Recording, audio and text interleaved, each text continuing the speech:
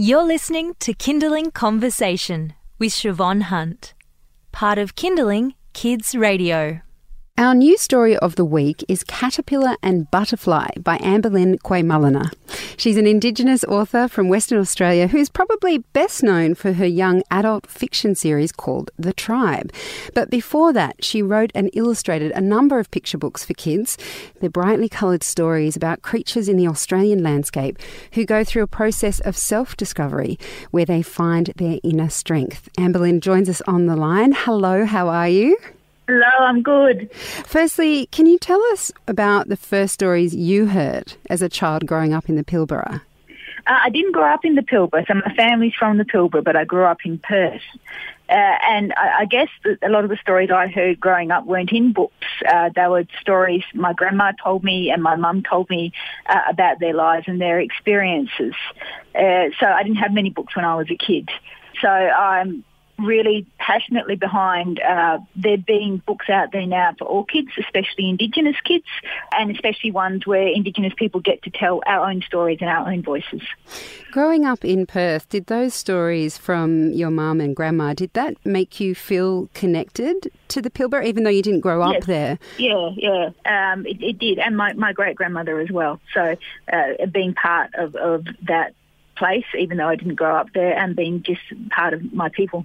And when you say you're very passionate about these stories for Indigenous kids as well, is that part of the reason why you have passion, that the stories have the ability to connect children back to country, even if they've had to move on for whatever reason?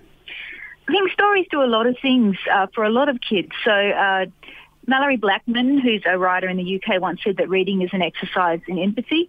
So I think for non-Indigenous children to be able to engage with Indigenous stories written by Indigenous authors really creates a pathway to communicate and to relate to the Indigenous peoples of this land. For Indigenous children, I think those stories connect them to their people and their culture and their homeland. I think they also support their self-esteem and when they can find out about the Indigenous person who wrote the story or illustrated the story, it also makes them think that they could be a storyteller too. What prompted you to start writing and illustrating stories? I mean, how many Indigenous stories in children's picture books were there when you started? There's quite a lot, particularly in picture books, and that is really down to Magabala books. So the reason we have such a good representation of Indigenous stories, particularly in picture book form, is down mostly to the work of Indigenous publishers, and the largest Indigenous publisher in terms of children's literature is Magabala Books, which is based in Broome in Western Australia. So those Indigenous publishers, so Magabala and other publishers like Aboriginal Studies Press and IOD Press, really opened the door and provided the means for Indigenous people to get their books published. There's very few Indigenous stories published by mainstream publishers. There's some, but it doesn't compare to the range that are published by publishers like Magabala. What does that mean in terms of, the bigger publishing houses? I guess their books can almost flood the market. Do you get enough reach when there's only one place that really publishes them?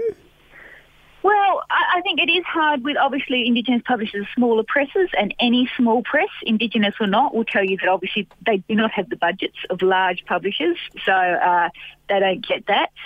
But I think that down to reach is really about schools and parents embracing the books. So I get asked by parents all the time. I'm constantly asked by parents looking for Indigenous stories to be able to give their kids. Indigenous parents and non-Indigenous parents really wanting that knowledge. And I say to them, look, the books are there. You just need to find them. If they're not in your school and you want them in your school, you need to be saying to the school, why aren't the books in the library? Where are they? We want those books in the library. These days, a lot of schools have reconciliation action plans, and most schools who have a reconciliation action plan will have as part of that purchasing books by Indigenous writers.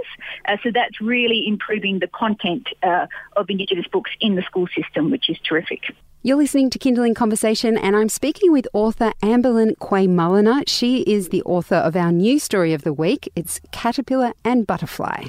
What inspired you to write this story? Well, my stories are in an Indigenous tradition of teaching stories, so stories with a message. A lot of Indigenous stories are like that, not just in Australia but globally. A lot of the stories Indigenous people tell are like that, and so that's the kind of stories I write. The butterfly story was itself inspired by a butterfly. I was sitting watching a butterfly in my garden one day, and I thought, well, if a butterfly had a story to tell, what story would that be? And I went on to write the story of caterpillar and butterfly. My stories tend to cross-pollinate a bit too, so there's actually a line from caterpillar and butterfly. There's a very similar idea captured in a single line in my young adult series, and that's where I got the line from. It was from the butterfly story. That's amazing. I mean, because this story could also speak to older audiences, like the people reading their books, because that particular story seems to be a pretty powerful message about overcoming your fear and how you can embrace the world. I love that last line. I can't exactly think of it. Do you remember it off the top of your head? It's along the way that the only true way to keep from falling is to learn how to fly. Yeah, and there was also one about if you hide away from the world, then you also stop yourself from experiencing its wonders. If you hide from the danger of the world, you also hide from the wonder of it. I think that's it's such an interesting line for me, because as a parent as well, because of course we're all trying to protect our kids and we're terrified that something bad will happen to them. But on the flip side of that, then we might be stopping their opportunities to embrace wonder. And yeah, it's a beautiful line to see in a children's book.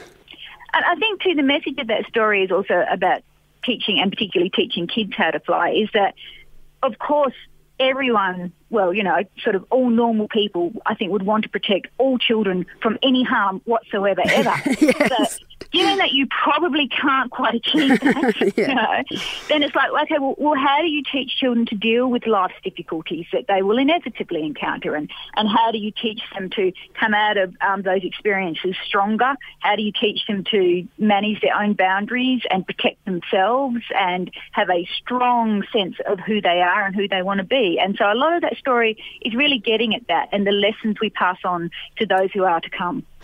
Tell us about the Two-Hearted Numbat. What's that one all about?